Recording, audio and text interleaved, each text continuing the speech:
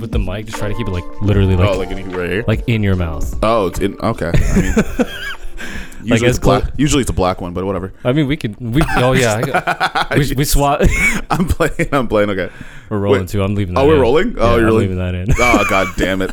Okay. All right. Right off the bat, before we start anything, KY, the creative. Not Kai. So Not KY Kai. is my initials for Kofi Aboa, which is hard enough for people to say, but then I realized that when I made an abbreviation of my name, everybody just got that thing wrong too, which kind of takes away the entire point, which is a little bit weird. So yeah, initials KY. Tried to make it simpler and made it way more complicated. It's the worst. And it's so funny because like people will be like, hey, it's Kai. I'm like, who? Where? I don't know who that guy is. Can I be really honest with you? You thought it was the same thing. I thought it was Kai. Yeah, that's fair. And it's weird because like I figured it out quickly and I never made that mistake again. But initially I did think it was Kai. What's crazy though is like now it's in my Instagram bio. Like you can read it now. So anytime someone like messages me, I'm like, you have to see that line before going to the message button. And now there's no excuse. I even got a T-shirt for my birthday that actually says KY not Kai now. I saw that, and I was so I now wear it all over my house. It just became a meme. It just became a meme. Yeah, fair enough. You just gotta go on like Fiverr or something. You get somebody to record you. Like I want to go on Fiverr and get Morgan Freeman to voice over all of my product reviews. It's because it's fairly inexpensive. Like in terms of like how product reviews go, like it might cost me like $60-$70 to do it. But like I think to separate yourself in like the YouTube space, especially in the camera space, because everybody has reviews, get Morgan Freeman's voice. Well, he'd be on Cameo, not Fiverr, I would think. No, like so not actual Morgan Freeman. And like in the ads too, it says like, like I'm a Morgan not Freeman. Morgan Freeman. Okay. But okay. I do sound like Morgan Freeman. Like that's actually how the ad is. So it's just people that are really good voice actors. That's so funny. So I think I'm gonna do that from now on as you Morgan just have Freeman. Morgan Freeman letting you know. Actually, a video today where I have an alter ego. So you know, like there's Squarespace Pete on Peter McKinnon's channel. Mm-hmm. So now I'm gonna introduce Roadman Kofi. Roadman Kofi. Okay, so I watched Top Boy all the way through, like in 2 days. Okay. And me and my sister and I watched it, and we started walking around the house with British accents for the rest of like the month. Drove our parents crazy, but then we actually started getting really good at these accents. So I figured, I'm like, you know what? If I dress like Big Shaq in my office and start talking about camera gear, like maybe just adds another dimension that's like kind of funny. We'll see how it goes. Like it might make people really cringy, but I'm going to give it a shot and see if Roadman Kofi could actually... You just gotta. Well, I mean, hey, that's been a big part of your MO is just throw shit out there. And yeah. Oh yeah. Well, like here's the thing. Like, and someone mentioned it like really early on when I first started like making content or whatever. Was like everyone said like social media is like a lottery, but you write your own tickets. So but the thing is, you have an unlimited amount of tickets you could write. Okay. So if you like, and by tickets I mean like as many times you post content. So realistically, for someone to be like, hey, I'm going to buy that person's preset pack or buy that LUT pack or I'm going to book that person for a shoot, really comes down to like a couple of posts that they have to see at just the right time. They just have to have that need. They just have that time where like, I have enough money for this. So my thing is, if I make a bunch of content all the time, you're always that, you might be like your chances of being that ticket they draw is way higher. Right. And then you detach your feelings around, oh, what's the right post or the right thing to say or whatever. Realistically, people just like at this point, because it's so competitive, it's so it's so saturated, you may as well lean into it a little bit and then just be the person that almost outproduces the average, right? Because if I meet you at a meeting or something like that, or I see you at like some sort of party or a meetup, I'm going to go to your account and be like, okay, I'm going to check this Kevin guy out. But if you post like once a week, I might not even see it. I might just follow you. I might get like one thing you posted like 3 weeks ago and I scroll by it and you never hear anything again. And what I made a big point of doing, especially like earlier on, is whenever I go to like an expo or something like that, I had like 3 to 5 posts lined up. So if I met somebody, they followed me on Instagram or whatever, they would, first of all, when you follow somebody, like you'll see their post like first and right away. But then the next day they're like, oh shit, this guy posted something. And it was like recent, like it just happened. And then you do that for like a couple days after. And I started to do like kind of small experiments where I'm like, I wonder like how likely I would be to like book a shoot if every time I interact with somebody, I post like every day for a couple days afterward. And most of the time they'll be like, hey, so I see you're posting a lot. Like, how much is that? Like, tell me more, right? Yeah. Where you might not have had that chance if you only did it once a week because they might only draw that card once and then they never see you again because we scroll so often, we see people so often, we follow people left and right, don't even think about it, where you're more likely at the top of mind if you're just creating content. It doesn't have to be overcomplicated either. Yeah. So, it's just like unlimited free entries. Yeah. The only barrier to entry is the effort you're willing to put in. Exactly. It makes sense. I mean, well, my philosophy, I don't know if I've definitely said this like 1,000 times to people, but maybe never like on a show. But like to me, the idea of like my philosophy is on professionalism and networking. Professionalism to me is just about saying doing what you say you're going to do. Yeah. So if I say I'm going to, if I say that if we book a shoot at 12 p.m. on this day, I'm going to be there at 12 p.m. on that day. If I tell you that we are going to produce this amount of content in this amount of time, I do that. That to me is professionalism. Mm. It's just a matter of doing. It's as simple as doing what you say you're going to do. And networking is just as simple as just showing up. Yeah. If there's an opportunity with people that you are doing what you want to do, or people that you want to be next to, if there's any opportunity, you show up to that thing. If there's any level of entry that you can have. And now, like social media, like exactly what you were saying, you can show up on people's feed. Yeah. And, like showing up, it doesn't necessarily have to be an in-person type of showing up. You can just show up everywhere. So your name shows up everywhere. Your content shows up everywhere. You just show up. And people will start to notice. And people will start to see you. Yeah. And that's when people will start to make the connection. If you just keep popping up, they can only ignore you for so long, and even if they continue to ignore you, they'll still know who you are. Yeah. And that is eventually how your name will start to grow. So yeah, two simple things: professionalism, do what you say you're going to do; networking, just show up. Yeah. And I think it's now, really especially when like you couldn't really go outside as often as the last couple of years, like the value of showing up on the digital space became way more important. Yeah. And then you could show up not just in one place, but you can show up everywhere. Mm-hmm. Like you can show up to somebody that's in the UK. You could show up to somebody that's in the United States. You can show up to somebody that's in Markham. You could show up to because everybody has social media. It's the neighborhood for everybody. Mm-hmm. Where okay, cool. How can I? And the thing is, I think people kind of overthink how they can show up. Where sometimes it's just as easy as a conversation like this, mm-hmm. right? You say something that someone's like, hey. Yeah, like I resonate with that. That's helpful. Yeah. Or you say, or especially for a lot of people in the camera space, they're like, oh, that person uses that lens and that's why they like it. Cool. And you could just sit there with the lens, get a microphone, say, I like it. These are the reasons why. Takes you maybe 2 to 5 minutes. Maybe you got to do some color correction. Maybe you got to add some subtitles. Maybe it takes you 10 minutes. But that might be somebody's entry point into being like, oh, I should follow this guy. Or, oh, he knows his stuff. Maybe I should ask more about, like, whatever the case might be, right? It's something that's so simple where I'm starting to realize that social media isn't necessarily where you put your art. You just put the process on there, which is way easier because the process doesn't have to be perfect. It just has to be process.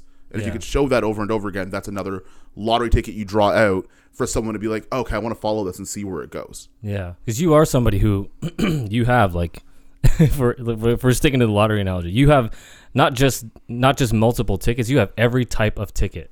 You've put everything out there. Yeah. Because, there's people who will either, like lean into either being the content creator who makes content for other creators, as in like things like tutorials, things like gear reviews, things like that.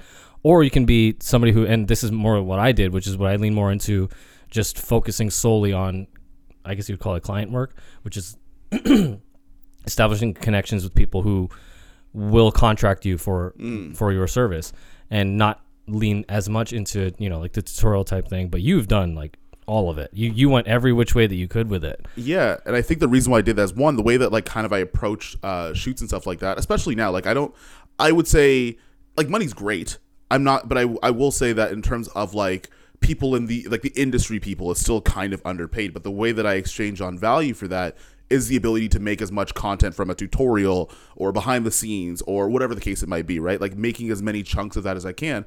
And I also started to find out that most people didn't hire me from finished work.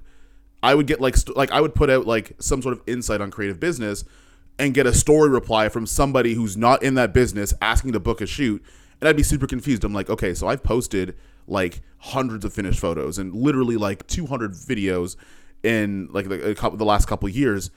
But me talking about avoiding scope creep was the thing that made you want to spend $1,500. I don't understand. Interesting. So my thing was like, oh, okay, well, if it's as easy as posting all types of facets of your process, not just the end product, then do that instead. And I'm starting to like Instagram specifically, Instagram and TikTok specifically, even YouTube. If you want to see art or you want to see my art, go to my website. Because that way it's all about me. I can show you all of the finished products that you want to see. It'll be up on there. Yeah. Mind you, I have to kind of work on my website. I haven't really put a lot of effort into it.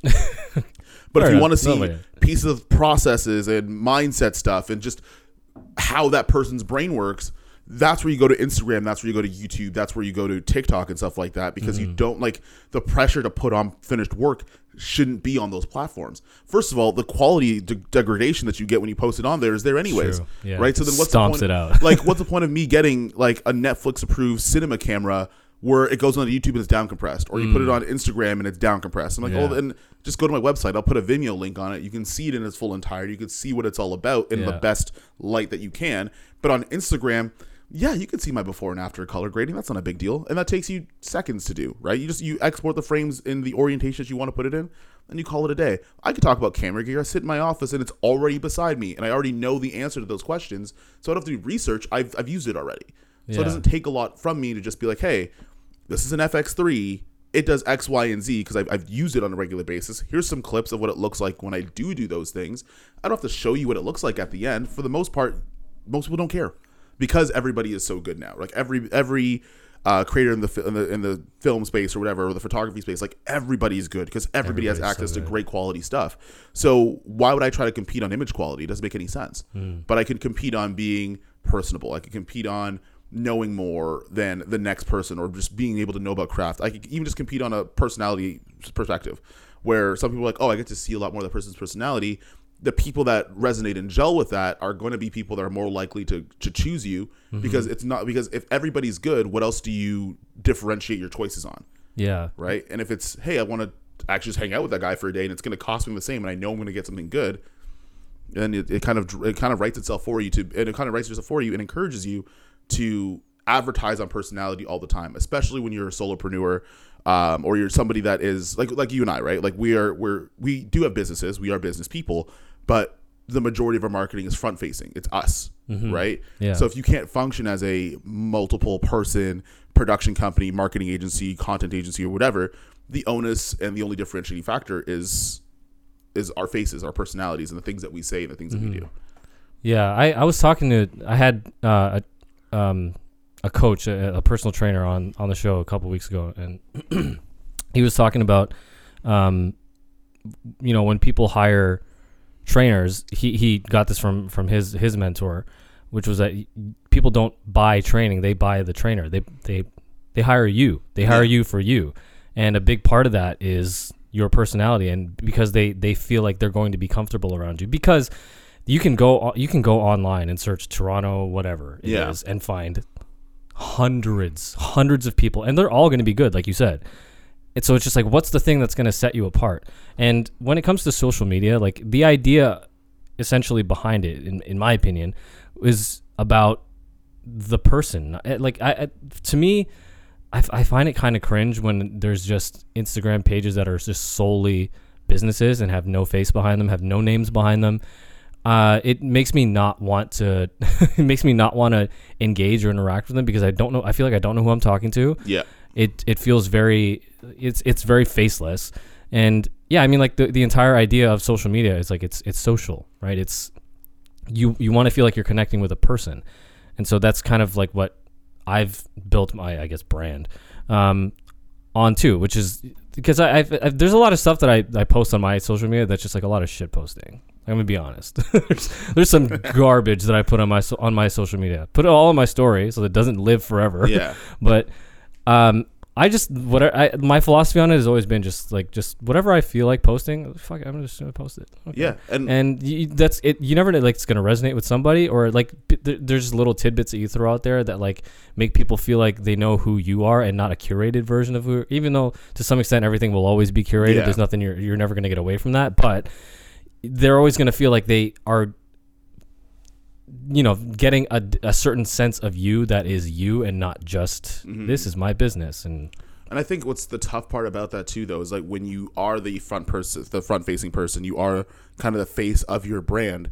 There's this old saying that people buy from people and businesses buy from businesses. So what ends up happening is sometimes you get birdcaged into only dealing with people, which in some situations from a business perspective isn't always the greatest idea. So you have to find this weird balance where you still have to be an objective business person, but you still also have to be a human being at the same time. Right. Because, for example, like if I am, what's a company that's down here? So if I'm like McDonald's, I'm probably not going to call Kevin to go and do my video, but I will call Kevin's business to do it. Right. And I'll pay Kevin's business, even if you just show up. I mean, I wouldn't recommend doing that for a McDonald's shoot, but realistically, if I'm a larger business, I want to buy from other businesses. So it becomes this weird kind of ebb and flow and this weird balance where now you have to almost be two things at the same time. Yeah. You have to function like a bigger company and you have to be a human being because, yes, people want to buy from a person, but a business doesn't care about the person.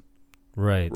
They buy from, like, Marvel movies aren't, hey, I want Joss Whedon to do this. Yeah. It's like, hey, Kevin Feige, in your corporation, you figure out the rest. I'm expecting you to pull 100, 200 people to make this happen. Not Kevin Feige, I want you to show up with like a Sony A7S III and film me a next Marvel movie kind of thing, right? That's where it becomes a little bit interesting. And you also have to kind of be, I guess, a little bit more aware of the business that you're in or where you are, and from like a niche perspective, because that'll dictate how much of the business person you want to be, like how much of the business that's not front facing and how much of the person you want to be.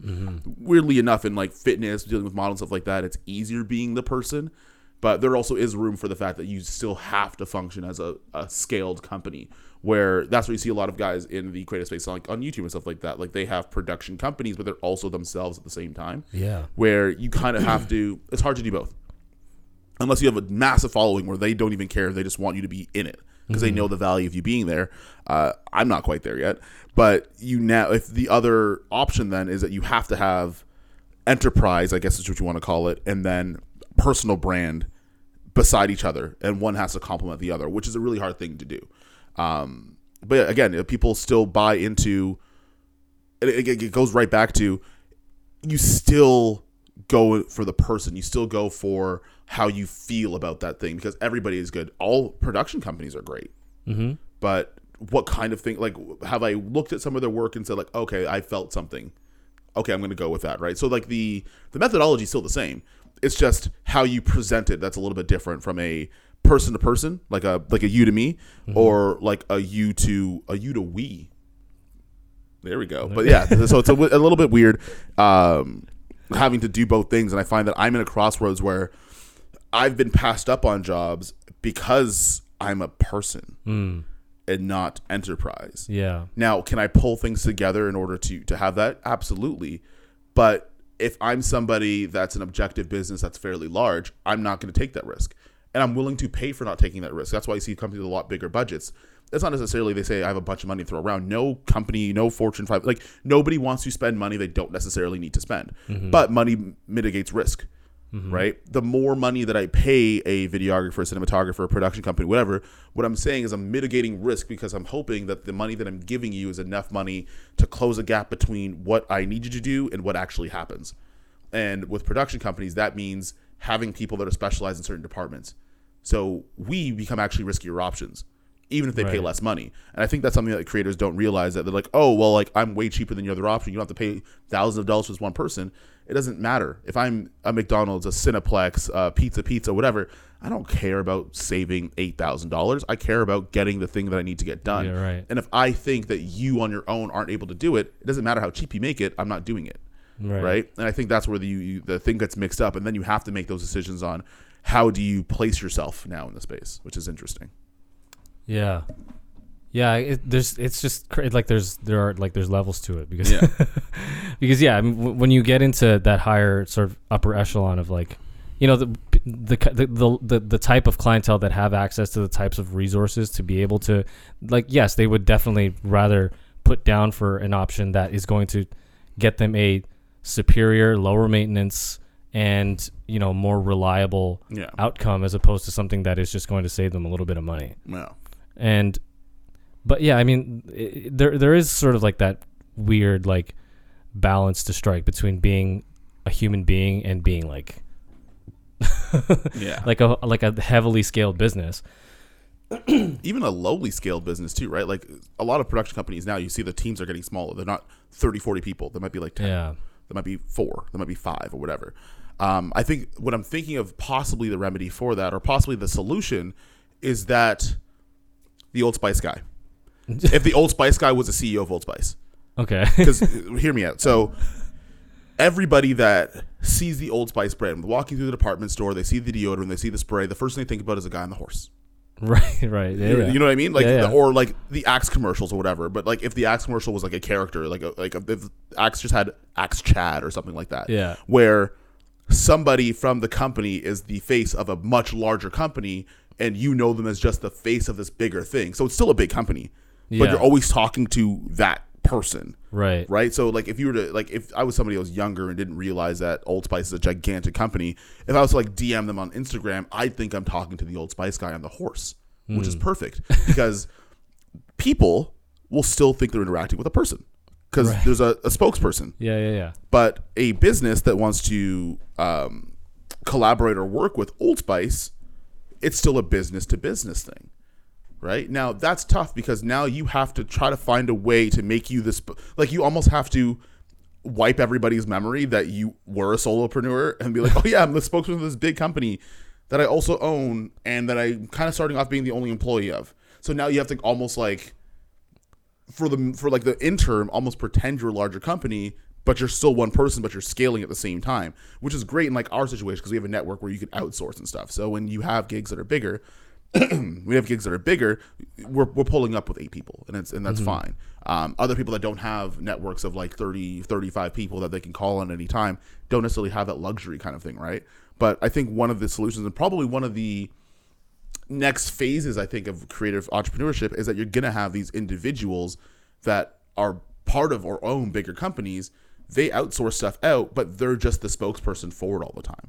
Yeah. Right. And that kind of satisfies both things. And you can still have your personal social media. You can still, Chris Howe does it really well. He has his own media production company that he owns, but his personal social media just speaks to that media production company, and that media production company outsources other people to do things. It's almost like extra content. Yeah. And exactly, that's exactly it. Like now with algorithm based platforms, you have to put out so much content where you have to give a platform a way to explain who you are so they know who to show you to.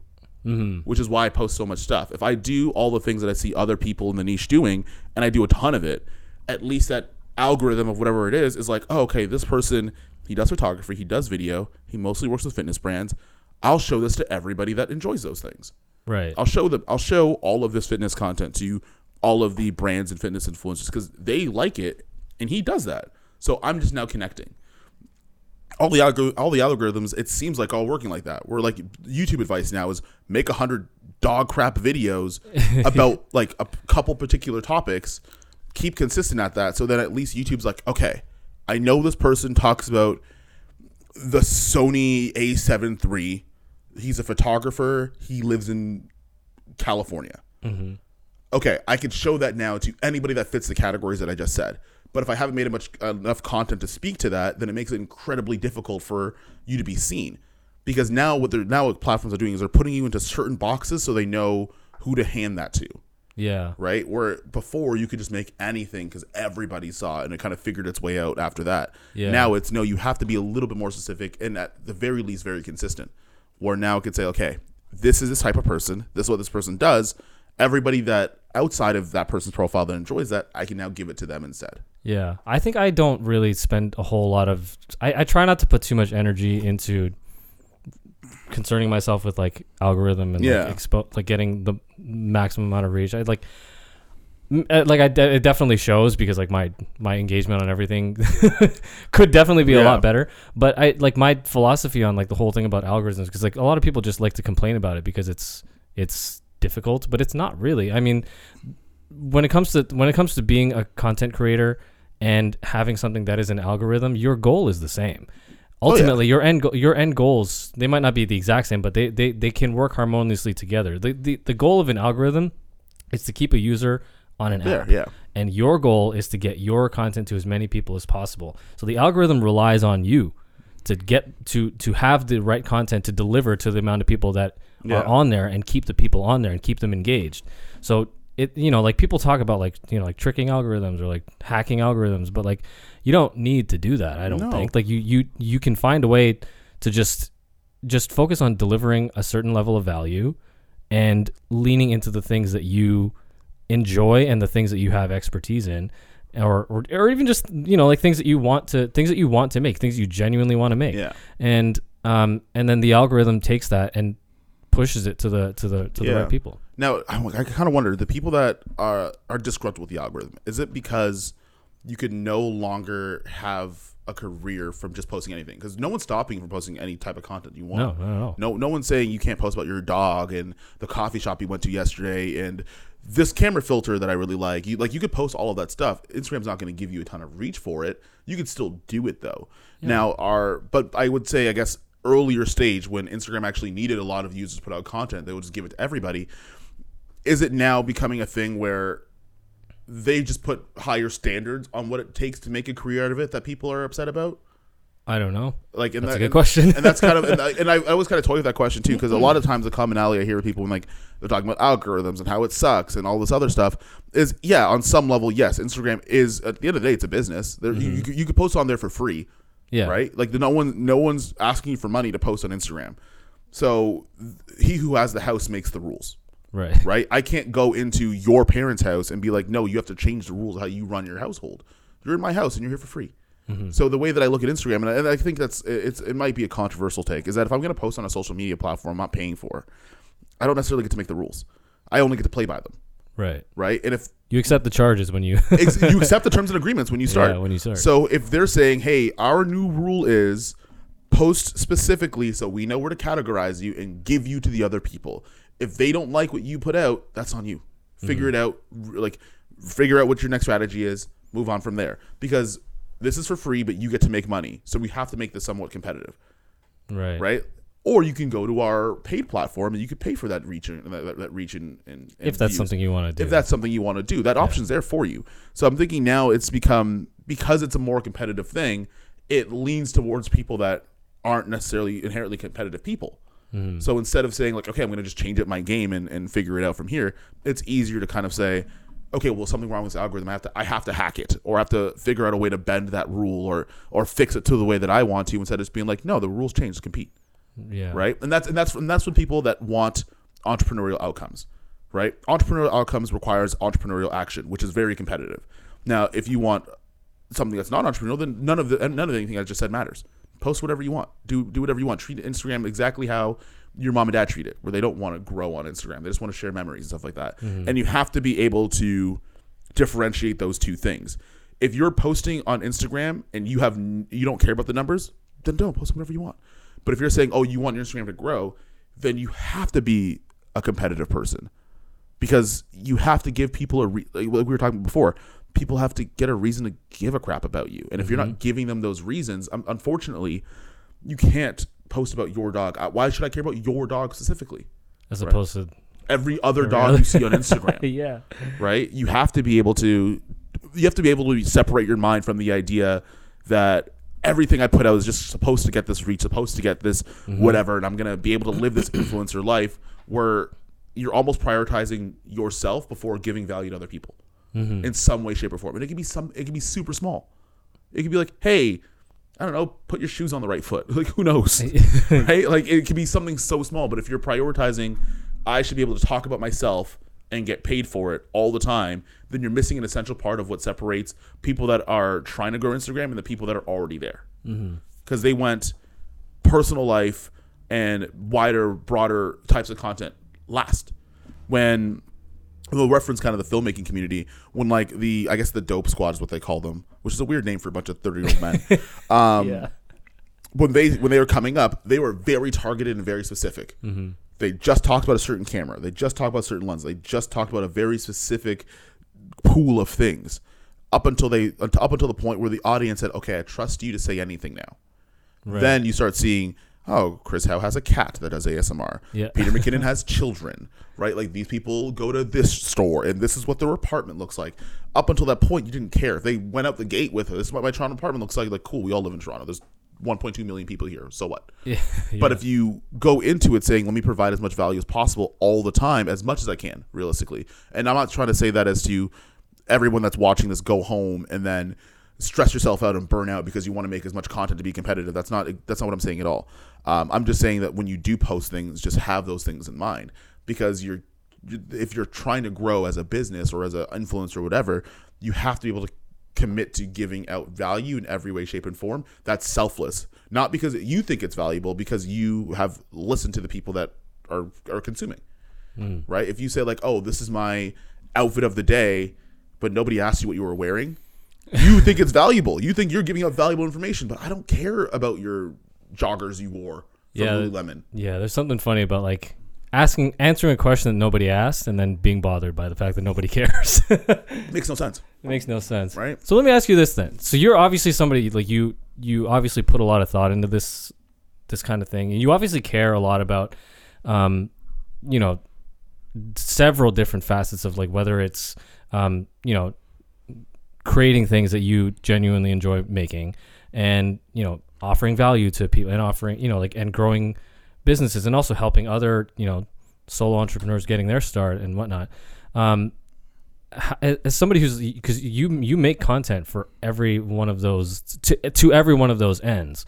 And so like how much of a balance is it for you of just like, this is stuff that I feel like I should make versus stuff that or is it all stuff that you're just like, I want to make all of this?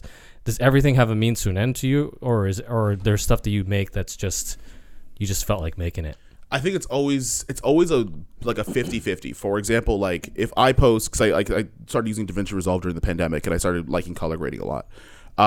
So if I find something that I like, I'll just put it up and I'll put it up. And before I do, I think about if I'm somebody that's new in the space, after I see that thing, like what would I want to hear after? So it's kind of both, right? Like you might put up something that is a little bit more of a vanity post. If you have a shot that looks really good or a grade that looks nice, you put that up because you're saying like, hey, look at this. Like I do this. I did that. Yeah, right? You put those things up. I've done that. But at the back end or even at the front end of that, you still have to give some sort of value backwards, because there's going to be people because the outright flashiness gets you in the door. It gets people to look and be like, oh shit, like that guy just worked with Steve Cook? Cool. But then you read the caption and then I explain like, this would have never happened if X, Y, and Z didn't happen. And this is what like imposter syndrome feels like. This is how it was graded. Here's me interviewing the guy that edited it, right? Like there's multiple pieces of value that have to go with that thing. So it's not just me being like, hey, look at me, I did this. Because I think there's something I said like when I was really, really young.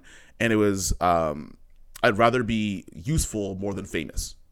Oh, okay. Right? So if you're a resource for things, obviously you get to do cool stuff. I've been like really, like I've had a really lucky year of being able to do really cool shit from shooting and stuff like that and traveling and whatever.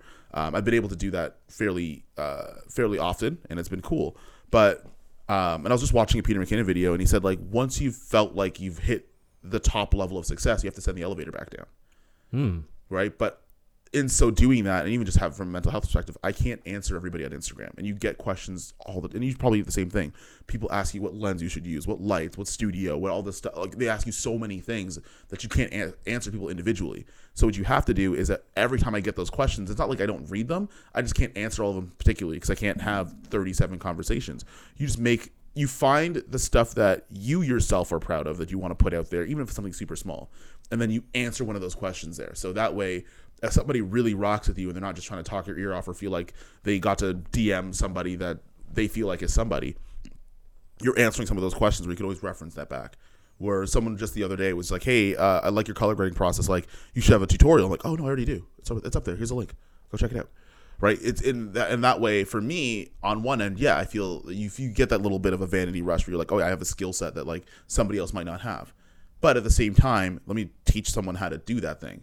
Now, there is spacing for when you do one-on-ones and stuff like that. And that, unfortunately, not to say unfortunately, but realistically, I have to put a paywall behind. Because it's like feeding the zoo animals food, realistically. And I don't like making that analogy. I wish I had a better one. But when you kind of answer one question and you do one sort of take on gear or client work or shooting or whatever, you have to answer all of them. Because, and then inherently, like when I look at my DMs, and I have unanswered stuff now that I know I have, and I know that I can't answer all of you. I have to figure out some sort of way to be able to do that. So I just started offering one-on-one coaching. Now, is it the most sophisticated thing in the world? No.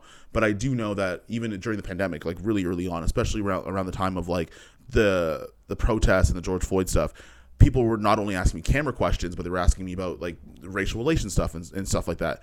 And it got so bad that I would wake up at 6 a.m. and I wouldn't be able to get out of bed till 1:30 because you have to be answering so much stuff because the conversation would just keep going and going and going and going. Right. So I'm like, I have to put something ahead of this to at least to mitigate it, or at the very least, I can't be doing this every single day because when work picks up, I can't do it. So I just started putting a paywall behind stuff, right? And that's not me just being like, oh, like I'm going to be an asshole and charge money and I need a check every time you ask me a question. It's no. I have to be able to, if I'm going to take a lot of time away from work, I have to be able to quantify that somehow because we all have the same 24 hours, right? I have to be able to say, okay, if I'm going to not do the thing I'm supposed to be doing, I have to make that up somehow, because if I do this every single day, you're going to go broke. You're going to go broke and you're going to burn out. So you have to be able to find some sort of way to divvy those things up. That being said, speaking to all types of creators and making content for stuff, realistically, it's a especially on like Instagram or YouTube or those platforms where you go there for information, you can still post things that you're really proud of or something that you're something that's a little bit more of a vain post, I guess, if you want to call it that. But then you also have to think about, if I'm somebody that looks up to you, what kind of things would I want to hear after I see that? And I try to do that. I think I'm doing a pretty okay job about it. But when I post something like a shot that I like or a shoot that I did that was cool, I try to attach something where somebody new or even somebody that's veteran can look at it and be like, oh, that person gave some form of information. So instead of me doing, hey, look at me do this, it's more, hey, look at me do this. This is how you can do it too. Or this is the things I thought about when you go into that space, right? And you become a lot more useful in that way. And I would rather that than I'd rather have 15,000 Instagram followers, but everybody's like, hey, everyone tells their friends, hey, if you need useful information, go to that guy. Then have 150,000 subscribers or followers, whatever. And people say, hey, he gets to do cool stuff. And that's it. Yeah. Well, there's a lot to what you just said. I mean, like, especially even just because you're saying that like a lot of like clients who would reach out to you as like, traditional like contract people that would contract you for what you do. They're not necessarily just going through your portfolio and saying, yeah, this guy looks like he has good stuff, and then reaching out to hire you. Like where you might get somebody is in the way that you show how you did it. Yeah. And because that's going to be the thing that's going to separate that. Not just showing that like you did the thing, but you had a process. Yeah. And that could be one thing that puts you over. So, how like I'm thinking about it now. I'm like, because you are making stuff for other creators essentially, but they are also serving your own ends at the same time. But it seems like a lot of the stuff for you was it seems like a lot of it was sort of responsive. Like how much, because when you started, I'm sure you didn't imagine yourself. No, you were in this group chat too, where we made a group chat about like a lot of creators just around the area. And we were like, oh, like it'd be really cool if I got to work for like this company or that company, or I got to be in this space or whatever. Fast forward 3 years and literally every single person is in that space. All of that has happened. Like all of that has happened. And now you're like, it's to the point now where it's happened and we're like, oh, now what? Like we already did, we worked the gigs with the companies we said we were going to. Yeah. Like now what do we do? But in terms of thinking about like where you would be, truthfully not. I really didn't think a lot of things would have. I didn't think it would happen in a pandemic, much less too, because I think the growth was exponential when everything locked down. We're like much larger, like companies I didn't expect to say like, hey, we really like your stuff. Like we're like, what do you say about a phone call or whatever? I didn't think any of that was going to happen. Excuse me. I didn't think any of that was going to happen in a pandemic. I thought generally you were going to operate kind of like in your year one for a while up until things opened up, maybe slowly go back up and stuff like that, and it would kind of go from there. But I also think that the way that the world is working now is that the demand for content has gotten so high. Everyone needs stuff. Everyone wants a reel. Everybody wants a video. Everybody needs photo sets. Everybody needs a website. Everybody needs so much stuff, which I attribute to being able to post all the time. because people are like, okay, well, who's posting, or who's making the most amount of content that speaks to as much of the stuff that I need? Oh, there's this dude that has been posting 3 times a day for like a year and a half. Yeah, definitely that guy. Like, I'm going to go there instead. Right. So it's weird. The companies you do get approached by, but I do say that now that you've done it already, a lot of your nervousness and a lot of even just your mental blocks around whether or not you are ready or good enough to work for them, completely gone. So how much of it was for you, like specifically, was it like, because it seems like you had like a, kind of an idea of the shape of like a vision, let's say, of like what you, or where you wanted to be eventually, but it's not like you had an exact step by step. A lot of it was kind of just, you know, put stuff out there, or, you know, put some certain things into action, see how it lands, sit with it for a while, and then adapt and respond. It seems like that kind of was the path for you. Yeah. How much of it was kind of just like respond and adapt versus like an actual like did you have like an actual like step by step, I'm going to get here and this is how I'm going to do it, or was it all just by being flexible? Threw it up, and it goes back to that lottery thing, right? Like, if you throw it up as many times as you possibly can, someone is going to see it. Someone is going to know somebody that's going to know somebody that's going to see it. So what I would do is, instead of saying like, oh, I'm gonna like, I want to work with this company in this space, I just played the game of supply and demand. I made things incredibly accessible, posted a ton of content, said yes to everything. Every time I got like to a point where just before I'm like, I'm gonna burn out, I'm like, okay, cool, restrict capacity, raise your prices, rinse, repeat. Make it accessible under a new bracket, make it widely accessible, change your parameters a little bit in how you're gonna, like, in your offering. Once you get a little, like, once you're really close to burning out again, raise your price point, raise your expectations. People will drop off, right? People, like, you probably have the same thing. The guys that paid you $150 in 2018, don't even talk to you now. They don't even look at you that same way. No. And certifiably, the people that are directors that are doing like $20,000 projects, the people that got paid like $1,500, don't talk to them either, right? So it's just part of that process where every time you set your standards a little bit higher, you make it accessible to everybody that can meet that standard. When you feel like you're at your capacity, you restrict, raise expectations, reoffer, right? And some people go up with you and some people don't. What ends up happening is that you find this balance, and I'm really, really close to it now. And I think it comes down to me. This might be like the last year, or maybe one of the last times that I'm going to be like, no, I'm not taking anything on more than this capacity of how many days at this base rate of what I'm going to do. But you'll get to a point where you hit a certain amount of time where you're working enough that you still feel like you're paying your bills, and you still feel like you're active, you're still practicing, you're still using in a real life situation that might not be your own social content or YouTube or whatever. But at the same time, you're paying your bills and you're not burning out, right? Because I would say that 2000, like that late 2018, 19, 20, and even parts of 21, when you're shooting like every other day or 17 days in a month or 22 days in a month, or like there was one point when I first started, I shot for 6 months straight. So it's like 190 something days. You don't even want to look at your camera. You don't want to look at anything, right? But I do know that if I hadn't done that back then, that I wouldn't feel like shooting twice a week now is nothing, right? And I wouldn't be able to have, you wouldn't be able to have that type of production later on. But yeah, no, in terms of how that all went, I honestly just made an excuse to work all the time, threw it up, and then just went under the pretense of, if you see it, you might make a decision. So I'm just going to make sure you see it all the time. Just being the creative Bruce Lee, be like water. Yeah. Just fit every... And I think it really goes back to these social platforms. Unfortunately, they cater to people that post tons of content consistently all the time.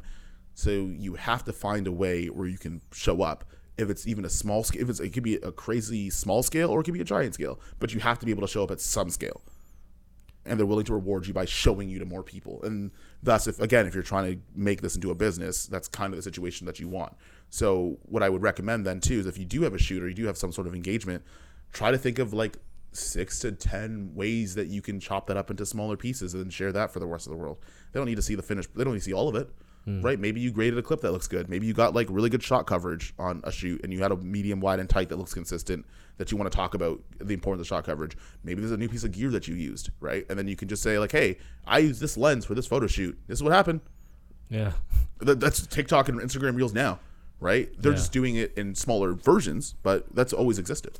Yeah. God, just listening to you talk about this stuff stresses me out. And I think, you know what? I think it's so heavy on like that. Because you get it all at once. And I think that's a big part of like when I have these type of podcast conversations, that I got the luxury of spending the first couple months in the pandemic digesting this slowly.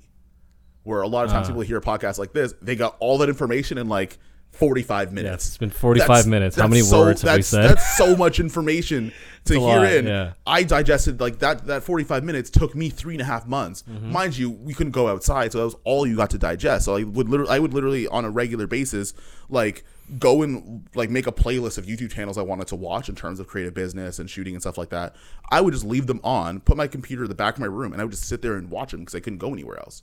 So for 3.5 months, that's all I did. So I'm like, oh shit, of course you're gonna absorb all that information to be able to apply it. You spent legitimately like hundreds of thousands of times more time listening to it again, and then trying to put it into practice, and then rinsing and repeating. You spent so much time doing it, right? So yeah, there's a lot of information, right? But that doesn't mean necessarily you have to implement all of it now. It's the same thing with fitness, right? There's been a couple of trainers and people in the industry, people in general that are on that space.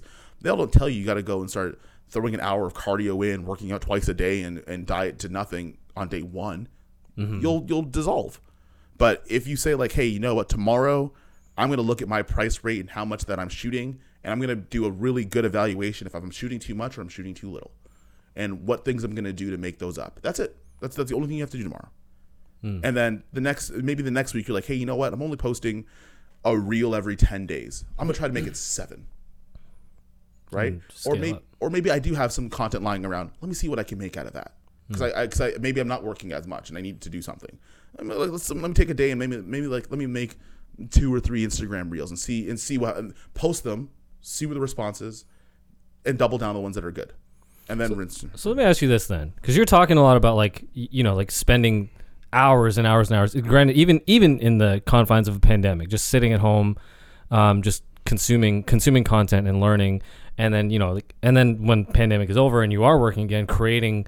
Not just one piece specifically for the thing that you were contracted for, but finding ways to extend that to then extend to your own brand, which then gets you more work.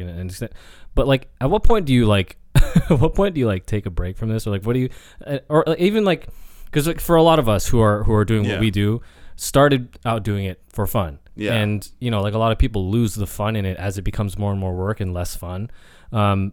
But for you, it's just like it seems like you just did more and more and more, and then it became so much, and all of it became work. And like do you have to find time to make downtime for yourself to do things that are for fun, or do you just have to find fun in what you're doing? Both. So I'm not the best person at work-life balance, and I'm completely aware. It doesn't sound like no. I'm completely aware of that now. I've never actually had like an actual breakdown, but I've woken up and been like, I don't feel like doing this today. That is what happens. That is what happens. And when that ends up happening, sometimes I'll be able to take a break, and sometimes I only need a day or so, and then I can go back in, and that's the thing too. Because I did a stupid amount of volume when I started. Like you remember, I was posting like finished videos and photo sets and stories every day for almost a year. I was blown away every day. And now, even like comparatively to now, it's still working a lot, but it's way less than those first couple years. So it was much easier it's easier to navigate, be like, okay, how many days do I need to like kind of stick this last little bit out? Okay, I need like 24, 48 hours. Okay, I could figure that out. That I started just making content that I like. It feels like a vacation. Right. So if I wanted, like, if it doesn't rain, I'm like, okay, I'm going to go on a photo walk. I don't have to post anything about it. Right. But I'm going to go on a photo walk and just see how it goes. And during the pandemic, I did that I used to wake up at like 5 a.m, take the train downtown, get there right before sunrise, do a photo walk for like an hour and a half, go back home, take a nap, watch some videos, go the rest of my day. And eventually when I started sharing them a little bit, I'm like, oh, you know what? I just want to, I don't even, there's no means to this. I just wanted to share it. Just kind of thought it was fun. I actually started selling prints. And I was like, I'm like, oh, this is super fun. Like I could go outside, I can go and take photos of the place that I live in. People are saying like, hey, I want to buy a $200 print of that. Oh, cool. Like everybody loves good, like, especially like people from Toronto. Maybe this is just people that I know, but like everybody loves good Toronto memorabilia, Toronto artwork, something that's going to be representative of your city. And then if you can have the added bonus of like, hey, my friend did this. And I think back to the resting part is now I'm getting to a point where, and I think where the first 3 years of me working was trying to find out where failure was. Like when you go to the gym, like if you go to a gym with like a personal trainer or something like that, they'll make you do an exercise. They'll find out like where do you hit a wall or you can't do anymore. Yeah, okay. And my first like couple of years was me figuring out where that wall is, right? Because a lot of people might, if you don't figure out where that wall is, you'll stop yourself short, and then you'll be upset at the lack of result. Okay. So if I find out where that wall is and I play behind that wall, for me now I'm starting to realize like I can't shoot more than 3 days a week. Where before, like in the summertime, I was doing like 17 to 23. Which is far more than 3 times a week. That's like 4 or 5 sometimes. Yeah. Where I realize I'm like, okay, well, I've already the only reason I did that is like I already bought the camera gear I need. I'm gonna rent the rest. Just get a really good insurance plan so you could rent from any of the rental houses. Still cost you a little bit of money, but it's not going to cost you thousands of dollars. You don't need that extra revenue. I could lower my expectations a little bit because I don't need it, and I could shoot less days, and I can be very like in the spirit of shooting less days, I can be more specific on the jobs to take on. And technically, not even technically, literally, a lot of those jobs you take on pay you more than if you were working more days. Yeah. Right? So you might work $500 gigs 20 days in a month. Yeah, that's 10 G's. That's great. But I could also work 10 days at $1,000. I could work 8 days at $1,200. I could work 6 days at $15. And then now the problem with that, or the challenge with that, is the onus is on you to make something of value. That's that amount of money that you can make as many people that have that amount of money see and make a decision on. Mm-hmm. So in my head, I'm thinking about it. I'm like, well, I want to get to a point where I only shoot 6-7 days in a month. Like that'd be perfect. Mm-hmm. So what do you have to do that maybe you want to make, and you can make up a random number. I just use those because they're solid numbers. Say you want to shoot $1,500, 6 days a month. That's $9,000. So that's really good money for anybody, really realistically. How do I provide a service that's $1,500 that is in the confines of how much my working capacity is, that I can offer to as many people as possible? Which means that, and this is what I'm toying with the idea of doing this. I haven't really made a decision, but I want a struggle month. Hear me out. Okay. So a struggle month is where, against my better judgment, I'm going to take on far less gigs. I might only keep 20%. Okay. The rest of that month, or 6 weeks, or whatever that time of your struggle month is, I have to make spec work. I have to make proof of concept work that I can go and pitch to those $1,500 to $2,000 clients with. Okay. Right? Because right now, especially because I've worked so much, everything I've done is client work. So in terms of creative control and stuff like that, and be able to really flex your skills, I don't have that because you're always within the confines of what a client wants. Right. So a lot of times when I'm doing these client gigs, people are like, oh, that looks super good. Like, I want that too. And I'm sitting here thinking like, if I had the resources that I wanted to and the amount of directive that I wanted to do with this would have looked way better. But you're under that roof, that umbrella. You're under that ceiling, right? Because maybe it doesn't align with that person's brand or what they're trying to do. And because they're paying you, you have to relinquish that. You have to give that up and accept it. So my idea is, you take 6 weeks. Maybe it's at least it's a good month of shooting. In Canada, it's kind of hard because we pretty much end of September, it's too cold to go outside. But at some point, you take a couple weeks, if not a month, and you get just enough gigs to get your bare minimum. Mm-hmm. Cancel everything else. Don't make profit. Don't be in the green. Be in the yellow. The rest of the time that you have, you can go and invest in making YouTube content. Maybe making Instagram reel content. It's like something else that you can use to generate another source of income so that you don't have to do the 17 shoot days a month ever again. Right.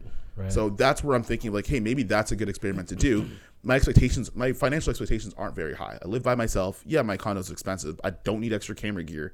And realistically, the only things I pay for are stuff for the business, which is literally all my subscription services that I have. Like that's in food. That's it. Those are only like the 5 or 6 things that I pay for. So as long as I satisfy those, do I need to take the extra job? Although I know I'm going to be burnt out at the end of the day, and then I'm going to have like terrible stress, or you're going to have crazy COVID weight gain, which I think my thing is just stress now at this point. I can now say, oh, you know what, I'm going to take like that back, and then you actually get to make stuff for yourself, which doesn't feel as tiresome. You don't burn out. You won't burn out as easily when it's for you, right? And then those things that you make are for you are generally speaking going to be your better looking things, your better produced stuff. That when you put that out into the world, now people see this new level that you've kind of achieved. And hopefully what ends up happening at the end of that is that higher value clients are like, hey, I saw that boxing mini doc that you just did. That's like 3-4 minutes long. Hey, I'm Everlast. We'll give you $3,000 for that. How's that sound? And I'm sitting here being like, I didn't want any money from this. I just want to make something for myself, but I'll take it. right? And now you've now closed that gap a little bit, and now you might only have to work that one job. And that's granted that you don't have high financial expectations past the amount that you agreed on at the beginning. And then you kind of now reach that new level. Now you're thinking, hey, you know what? Instead of doing that 6 jobs at $1,500 or whatever, now I only have to do 3 at $3,000. I already got one guy. Now I just have to get the other 2. Right. It makes it way easier, right? So now what I'm doing is I'm trying to essentially, in the last couple of years, is earn the rest. Is earning the rest, and I don't recommend that for everybody. I don't recommend everybody go out and shoot till you're burnt out, find out where that wall is, have an emotional breakdown, and then like decide, okay, maybe I'm gonna like. No, it's not. That's not a recommendation. But my big philosophy, especially from like a training background, playing football and stuff, is like finding out where that wall is, and then knowing where that pullback point of where that wall is. And for me, I've realized up until this point that is a maximum of 3 days a week is where I have to go out physically on set to do anything, right? I wish in an ideal world it'd be 6 to 7 days, but we'll see how it goes. Yeah, you only have so much. You can only do what you can do, and unfortunately, that is the path of a lot of people who are doing anything that has no prescribed path to it, where you are forging your own path forward. Is that there is no handbook on how to do it, so there's nobody telling you what's too much and what's not enough, and like there's nobody telling you, hey, this is what you should expect, because there is no blueprint for how to do that. So so what people end up doing is exactly what you said, which is just push the limit until you find it, because that's one of the only ways that you can find it is by pushing it. But then you end up with a lot of problems of like burnout. It's happened to pretty much every creative that I've talked to. I've done whole podcasts on burnout. It's what happens, but like as much as you want to say that you don't want people to do that, sometimes like you push the limit, but you need to also really be self-reflexive in that exercise. I also find that and this is my business hat talking. This is the kid that graduated with a commerce degree. Play the supply and demand. A lot of people don't know that, huh? Oh yeah, no, I graduated from like financial, for most people that are like new into this, I didn't start as a content creator. Like I worked for a bank. I graduated like with like pretty decent marks from a business school in financial economics. So if you ever, some people are like, oh, this guy's like a giant, like this. You think, that's literally what programmed into your brain. Literally your first 2 years of like university economics basically will dictate how you could function as a creative business person. So most people say like, oh, you don't need a university. I tend to agree with that on some level, but I will say everybody needs to go and take a business course, because that will it'll dramatically change how you do things, especially new creators that are getting into this game. Because it's very easy to get taken advantage of and rinsed if you don't understand some of the ways that like even just supply and demand works.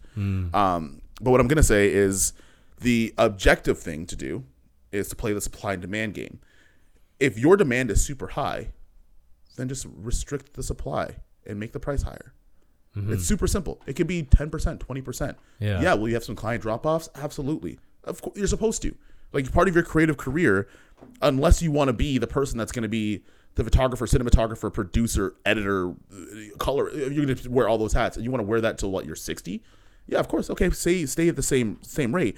But if you're finding that you're shooting so much that you're burning out, if you're going to burn out, at least get your money's worth. It's true. If I'm going to be completely honest, like if you're going to burn out and feel exhausted, at least get paid, because nothing's worse than being exhausted and also not having your rent paid. Nothing's worse, right? So, well, every time I got burnt out, or like we were in the group chat at the same time, like I raised my rates ridiculously from 3 years, like from 3 years ago to now. They're not the same person at all, and I would also argue that it's not the same service anymore. It's not the same service, yeah. So the warranting of being able to do that, and it's not the same service by virtue of the fact that so many people want it. So if I say I only want to shoot 10 days out of a month and I'm doing 15, raise it by that interval and see what happens. Now you also have some bargaining power too, right? You can say, hey, you know what, it's going to cost $1,200 for this shoot, and they're like, no, we don't have $1,200, we have $9. All right, cool. Let's make up that $300 of value somewhere else. Because the way that money works is money is just a way to equate value. And I heard that somewhere before. I think I stole that from Chris Do, so don't quote me on that, saying that that's the original thing I said. But money equates value, right? So it's a placeholder for value. Exactly.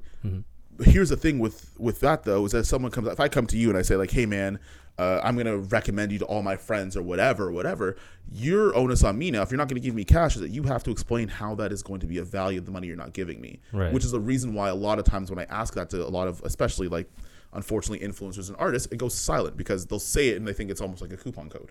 Right. They don't actually, when people come up to you, and that's the reason why sometimes a lot of people that are getting an influencer game don't do well, is because they think the value is just saying the sentence. You still have to articulate on that. If you're not going to pay for, like, if I'm a athleisure company and you want free clothes from me and you don't want to pay for it, you got to tell me how you're going to make up that value in terms of how that's going to be. And saying I'm going to recommend it to my other friends that also don't have money isn't a way of doing that. Right? For the same reason why, even when I work with brands and stuff like that, and they're like, hey, we don't necessarily have the budget you're looking for. Cool, we'll equate the value this way. Pay for my BTS guy. I'm going to make some educational content out of this. You'll still get what you want, but I know that when I eventually open up a course that I'm going to charge money for, I'll make that on the back end, and this is going to be a job shadow. So that way everybody wins. Everybody's happy. Right. Now the company gets the content that they want. I get stuff I get to post on YouTube, TikTok, Instagram, whatever the case might be. And you also get to put on one of your friends that's going to, at some point, if this becomes a regular situation, always have a gig. There's 3 people now that are super happy, and everybody got the equation of value kind of put in there. But that being said, if you are shooting way too much, just raise your prices, dude. It's what's the extra 10%? And if you lose, there's no way. And I challenge somebody that raises their price by 10 to 15% every time they feel overwhelmed, that everyone just leaves. Ridiculous. If you're shooting at $300 now and somebody doesn't want to spend $30, you don't want that person. You don't want that person. That's probably not your. That's not your client. If $30 is going to, if $30 to $50 for the service that you're providing that you've practiced on, you've gotten better at, and there's it's certifiably a different service now because of the years of experience you put in. Yeah. If $30 to $50 is a thing that makes them jump ship, then you're working with a price buyer, and that's not a long-term client. You're only there until they find something new and shiny to go and play with later. There, you did hit on a really important thing though. Is like when you talk about just like, because there's a lot of content out there and a lot of people talking about like, yeah, you just got to raise your prices. But a really important caveat of that is that you need to also, when you raise a price, you also need to justify it in the value that you deliver. Which is a major gap that a lot of new creators don't have. And I think what ends up happening, and this is the dark side of educational content on social media, is that you only listen to the first sentence of what they said. Yeah. And you don't read the rest. So when you say, hey, you need to raise your prices to adjust for demand, most people just arbitrarily raise their prices and offer nothing else that's new. That's a giant mistake. Yeah. You still, because at some level, and that's the reason why I've been able to keep a lot of clients as I've raised prices, where I just offered something new. And it could be something as, here's an extra couple edits. Yeah. Hey, we're going to use fancier locations. But you also talked about like clients being price buyers. If you raise your price, offer no more value, how are you different, right? It's the exact same. It's the flip side of the exact same coin. Yeah. So you need to, you can, by all means, if you're getting overwhelmed, if you are heavily in demand and you feel that you are justified in a price raise, you also need to make sure that as you're doing that you are continually striving to be better. Because if you're just raising your prices and then offering nothing more, then you're essentially doing nothing more than the people that are just price buying. And how many people do we know in our industry that have come and gone from doing that exact same mistake? Yeah, because you'll have no longevity, because you'll find somebody, because eventually other people will catch up to you in terms of their demand, but they might be offering more value that you haven't been.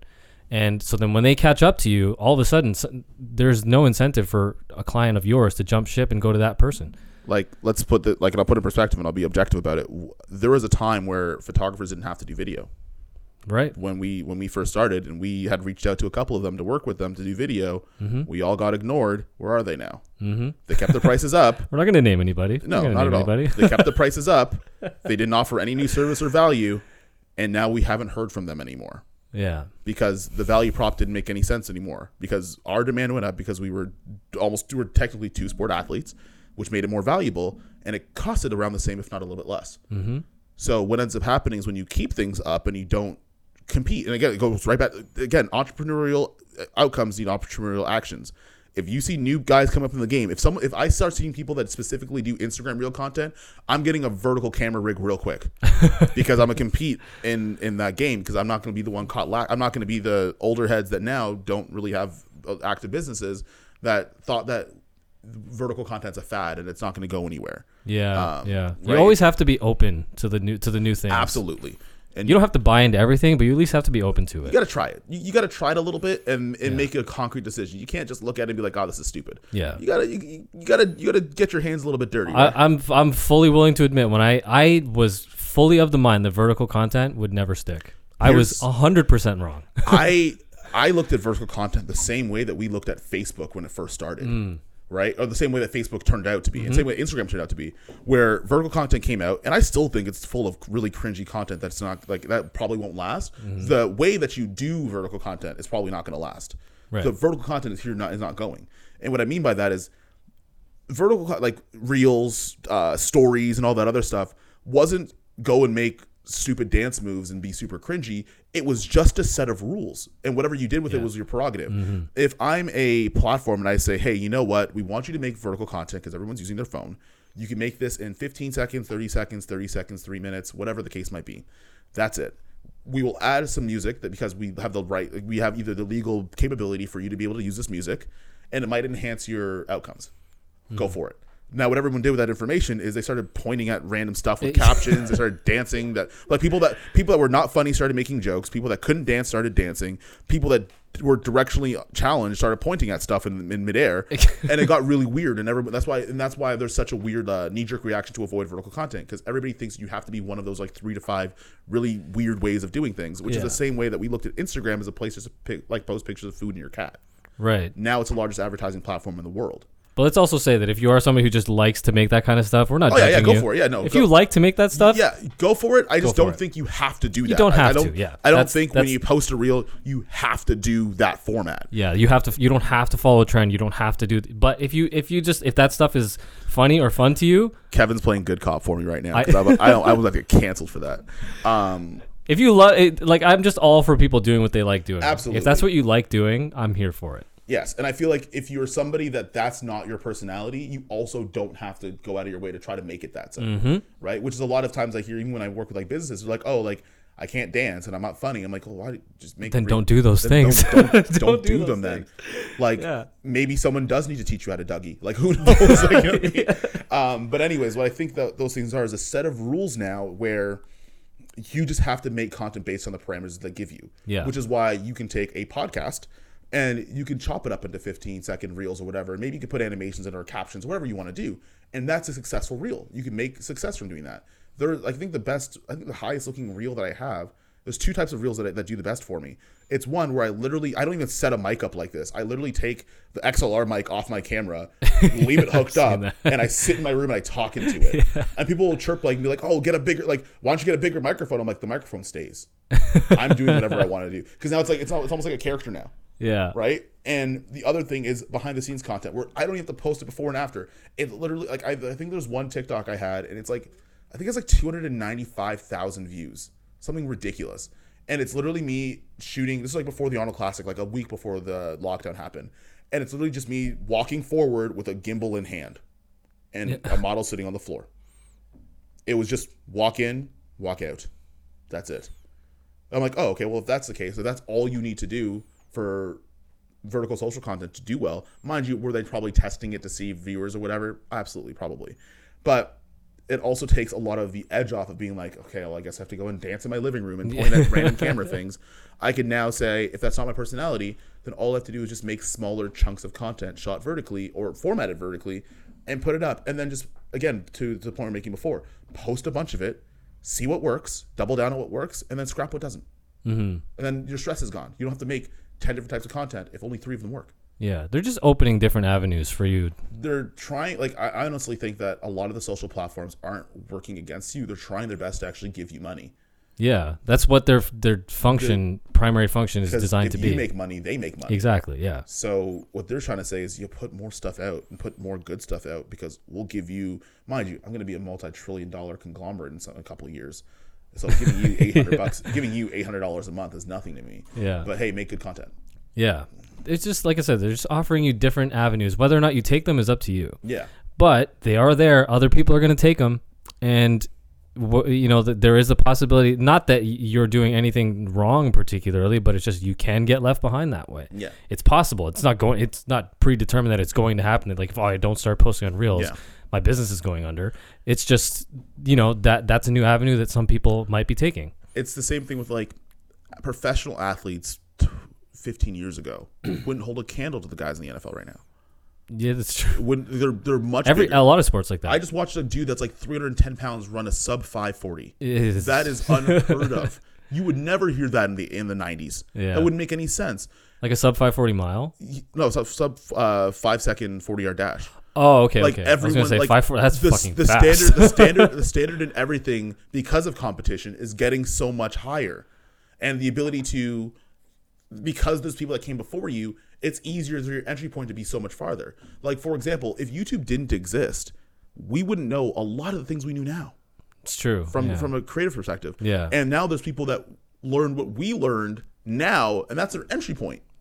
Yeah, I know people that's first camera is an A7S III that shoots in 4K. Like that file type didn't exist. Yeah, in 2019. Yeah, the month one people now would shit on 1 year version of me. Like it does. Like I know guys that are like saying like, oh, can you critique my video? It's my second one, and I'm like, why does this look like me like 11 months in? Yeah, it's crazy. No, I'm not answering your question, bro. Keep it 100. I'm not answering none of your stuff. I'm not trying to make you have the next Transformers movie on my information. I'm just playing. But like that's the way that things are going now. Yeah. Now here's where I'll give some free game, and something that I really want to work on is knowing that your obsolescence is planned. Be paid to be the educator. So I know eventually I'm going to turn like 36, 37. My back's going to be broken from shooting handheld giant rigs for too much. Yeah. Because I never use an easy rig, and I don't have spinal cord health because I'm an idiot. Eventually some young buck is going to come through this industry, say, hold this, kick me in the face with it, and he's going to beat me out. I know it's going to happen. Here's the thing.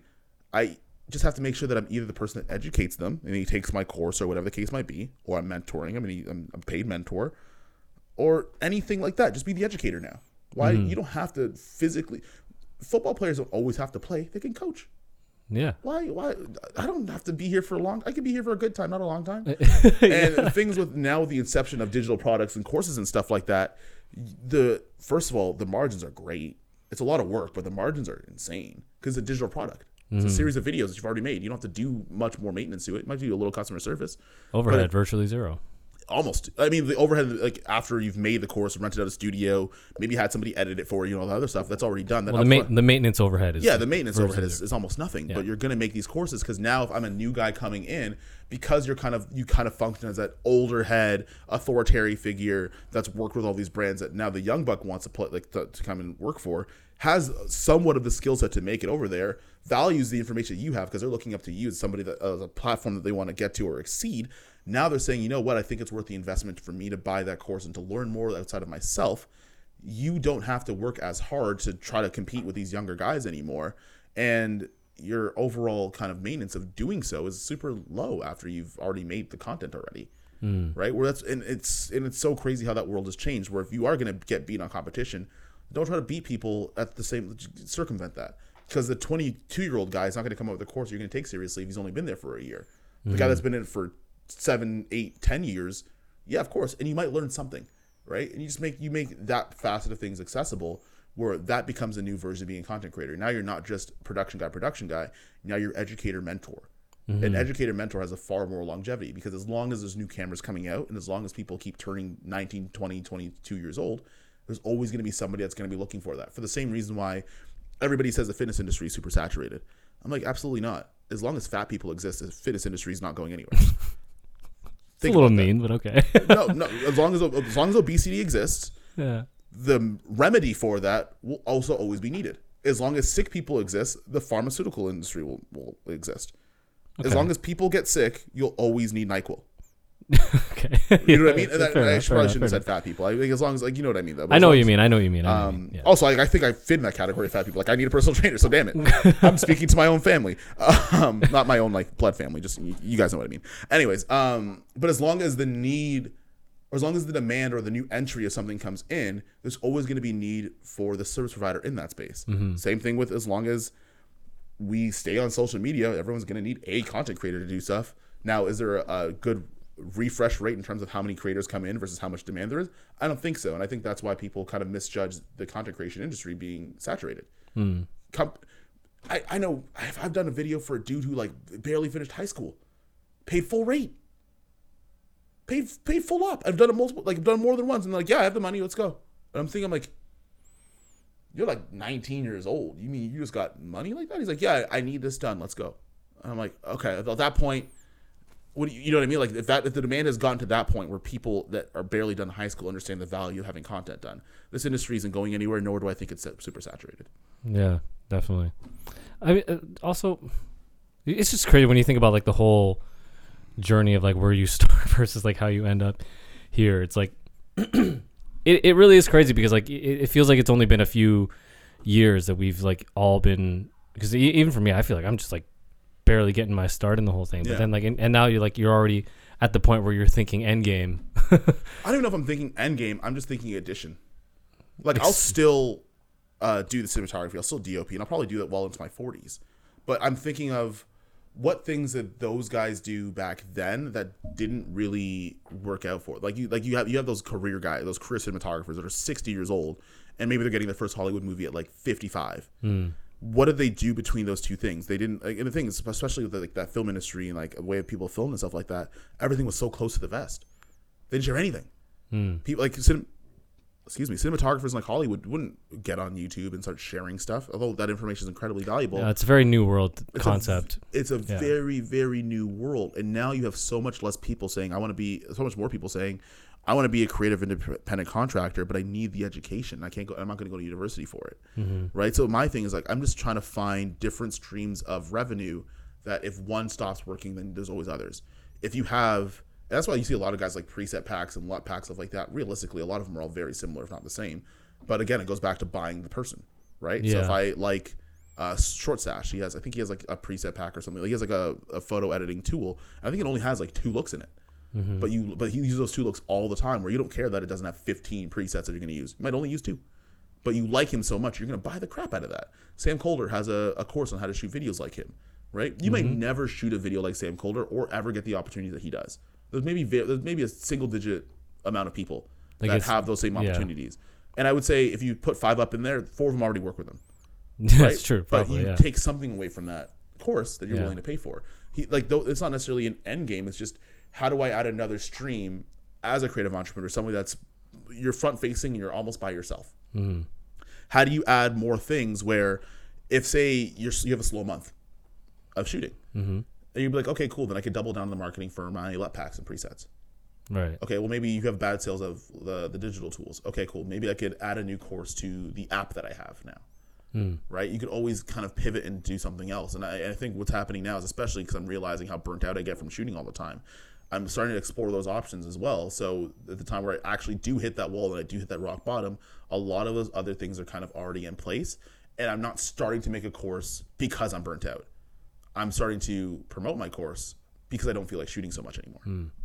But it all goes back to being like water, and that whole idea of just act and then adapt and then be adaptable. Yeah. But let's bring the whole thing full circle then, because we talked about, because we've went everywhere in this, but I mean, ultimately we talk about like, providing. Ultimately, the thesis of this episode is value. Yeah. And there's a lot of ways that you can provide value and ways that you establish value, whether it's by, establishing yourself on your own social media, establishing a business, like a business presence, and marrying those two things together, and also just making sure that you still find value in what you do. Because I feel like there's, because with everything that you're talking about, there's just so much of just. I feel like there's a lot of people who you should understand that this is not normal. No, not at all.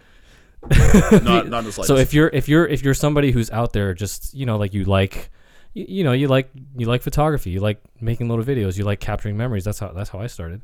And then you might watch this or listen to this and then think like, oh my god, I'm never gonna reach that level of like. Not even close. I still think there's big room for that. I think I guess from my perspective, the entire thing is. Those things are great, and I still think everyone should do that. I think my voice is that you also still might maybe need to hear the competitive business side of things, because sometimes we want to share memories, and you want to, and like that hope of, oh, I wish X, Y, and Z happened from a career perspective. Then some of the nuggets here or something like that. But in terms of like sharing memories and stuff like that, and taking photos for the fun of it, I still heavily encourage that. I also heavily encourage sleep. I just for myself and the way that things were brought up. Yeah. I just decided that I was going to do that later on in the career. So at least I set myself up a little bit first beforehand. And the reason why I brought up the idea of like, you didn't have a plan step by step. You didn't know that this is exactly how you're going to do it. You just had a mentality that you approached everything with, and then everything came from that, which was just be like water. And, so I think there's a lot of emphasis that I always try to put on keeping yourself creatively engaged and making sure that you are still loving what you're doing, because ultimately that hopefully is what got you started. Yeah. I don't know anybody who started in photography or video thinking like this is a great money making opportunity. I don't know a single person that has ever said that. I think on some level it was for me. I'm not gonna lie, because I was also like, I was broke as shit and I was on EI, and I'm like, $10 is better than no dollars.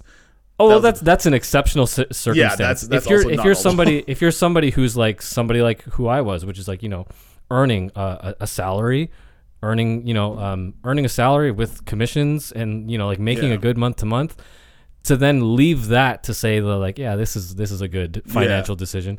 So you don't need to put any sort of level of pressure on yourself to say that like, I need to do all of these things or I will not succeed. I think you just need to have the right mindset, the right mentality from which you approach everything. And not just a single like step by step, because nobody can tell you a step by step on how to do what we do. There's no book. If there was a book, I would be reading the crap out of it right now. And everybody would be doing it. Yeah.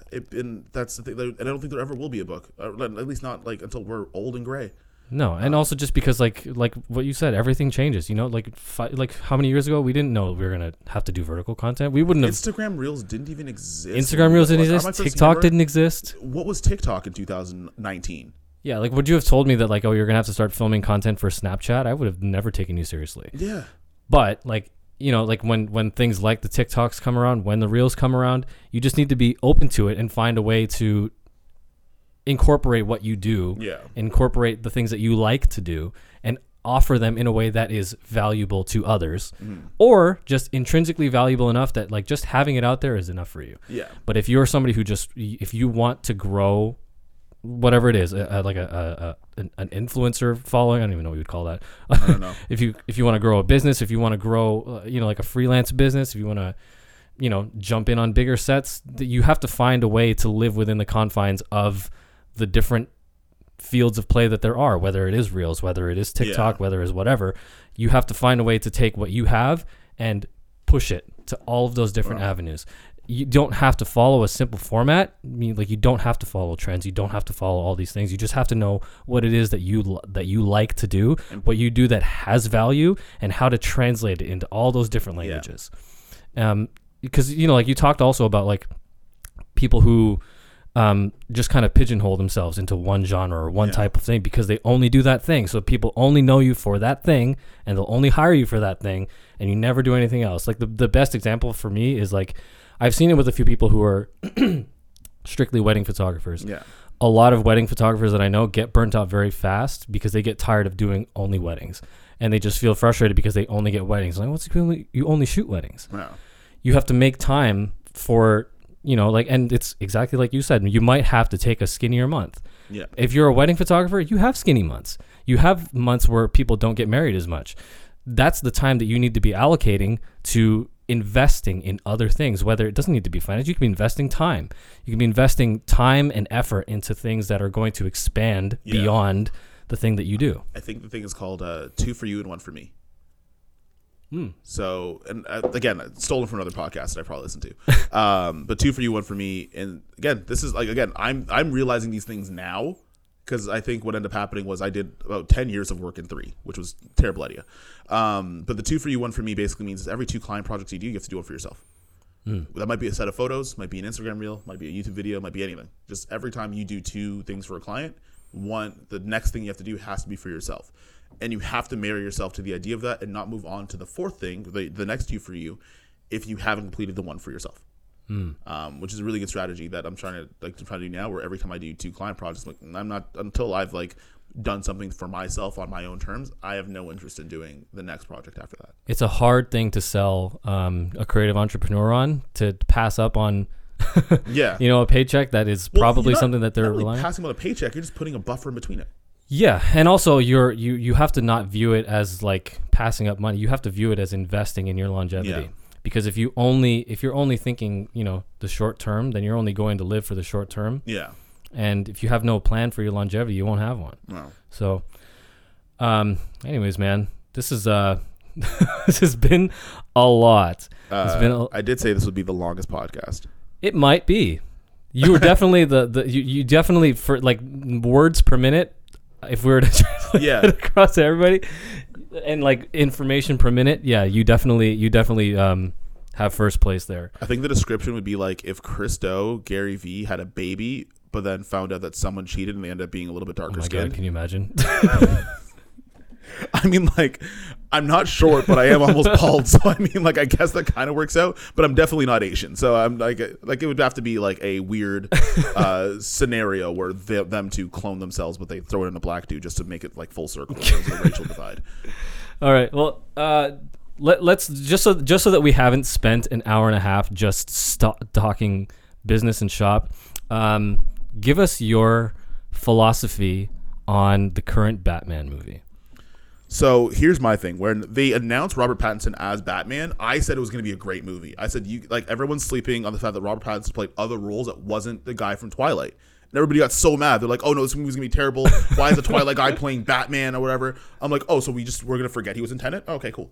I think the cinematography was great. I also think that DC, that movie was a very DC movie. You know what I mean? Like a very Batman movie. Because you read the Batman comics, it is dark and moody and brooding and like super visceral and brooding. Like it was a lot of those things. And when I watched it, I'm like, oh, I feel like I am watching like year one Batman. Like, yeah, I feel like I'm reading it on the screen. And they went for the narration. A lot of people. A lot of people had a problem with the fact that like it started with Robert Pattinson or like Bruce Wayne like narrating. But I'm like, if you ever read a Batman comic, every Batman comic opens with a narration. Yeah, he like gets you kind of like into the frame of like, yo, this is going to be a really dark movie.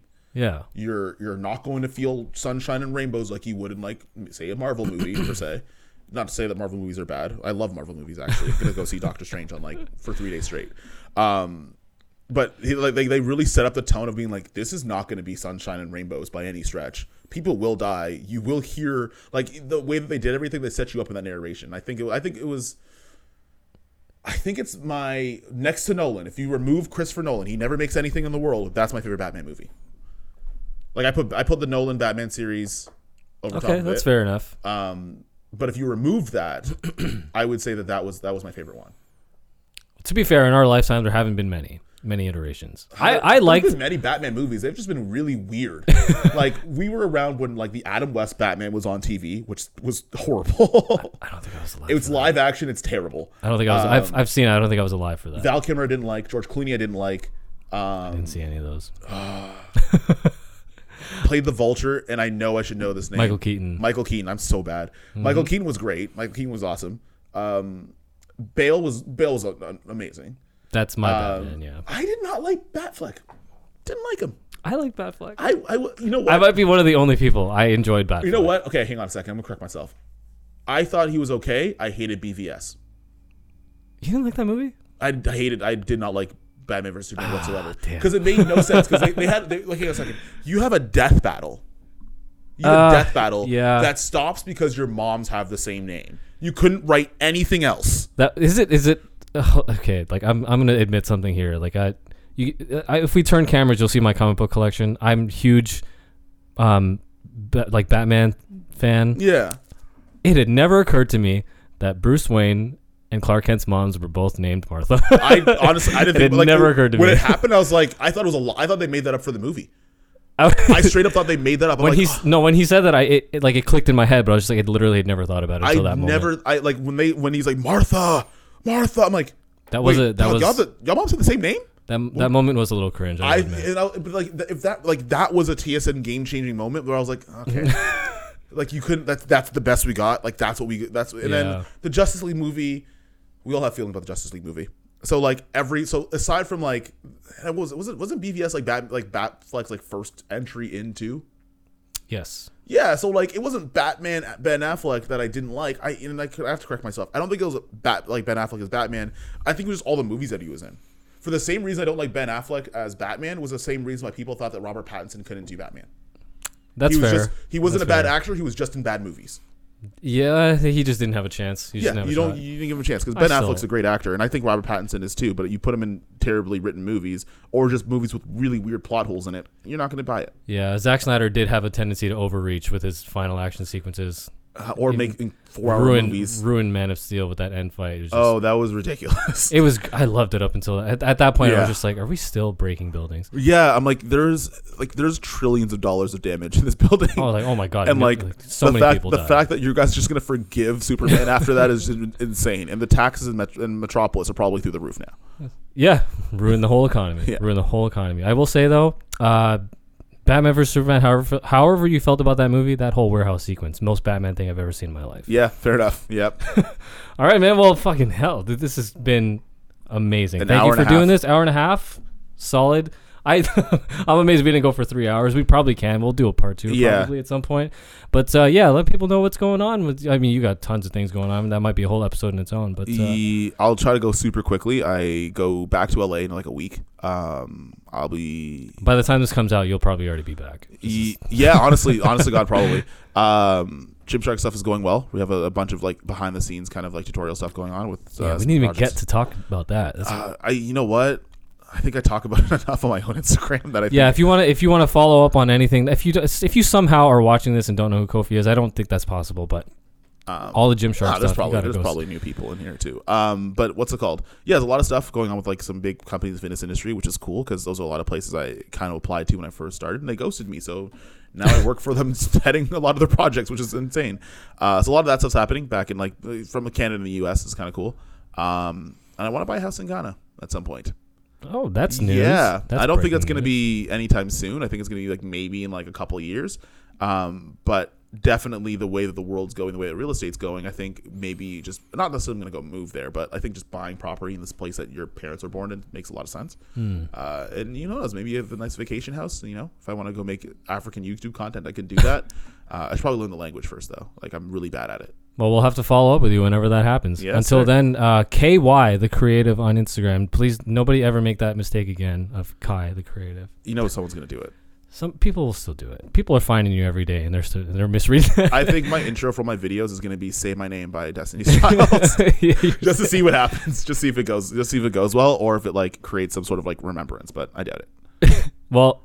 KY the Creative on Instagram, everywhere. YouTube's the same, right? Everything's YouTube I think is the same. YouTube KY the Creative. Go check out everything he's doing, and that's gonna do it for this week's 3DD podcast with Mr. KY the Creative, Kofi Yeboah KY the Creative, KY the Creative, KY. You sound like those commercials that you like between Maury's show commercial breaks that like need to sell you a car, or if Wacky Waving Flavor File for the 2 man. Wacky Waving Flavor.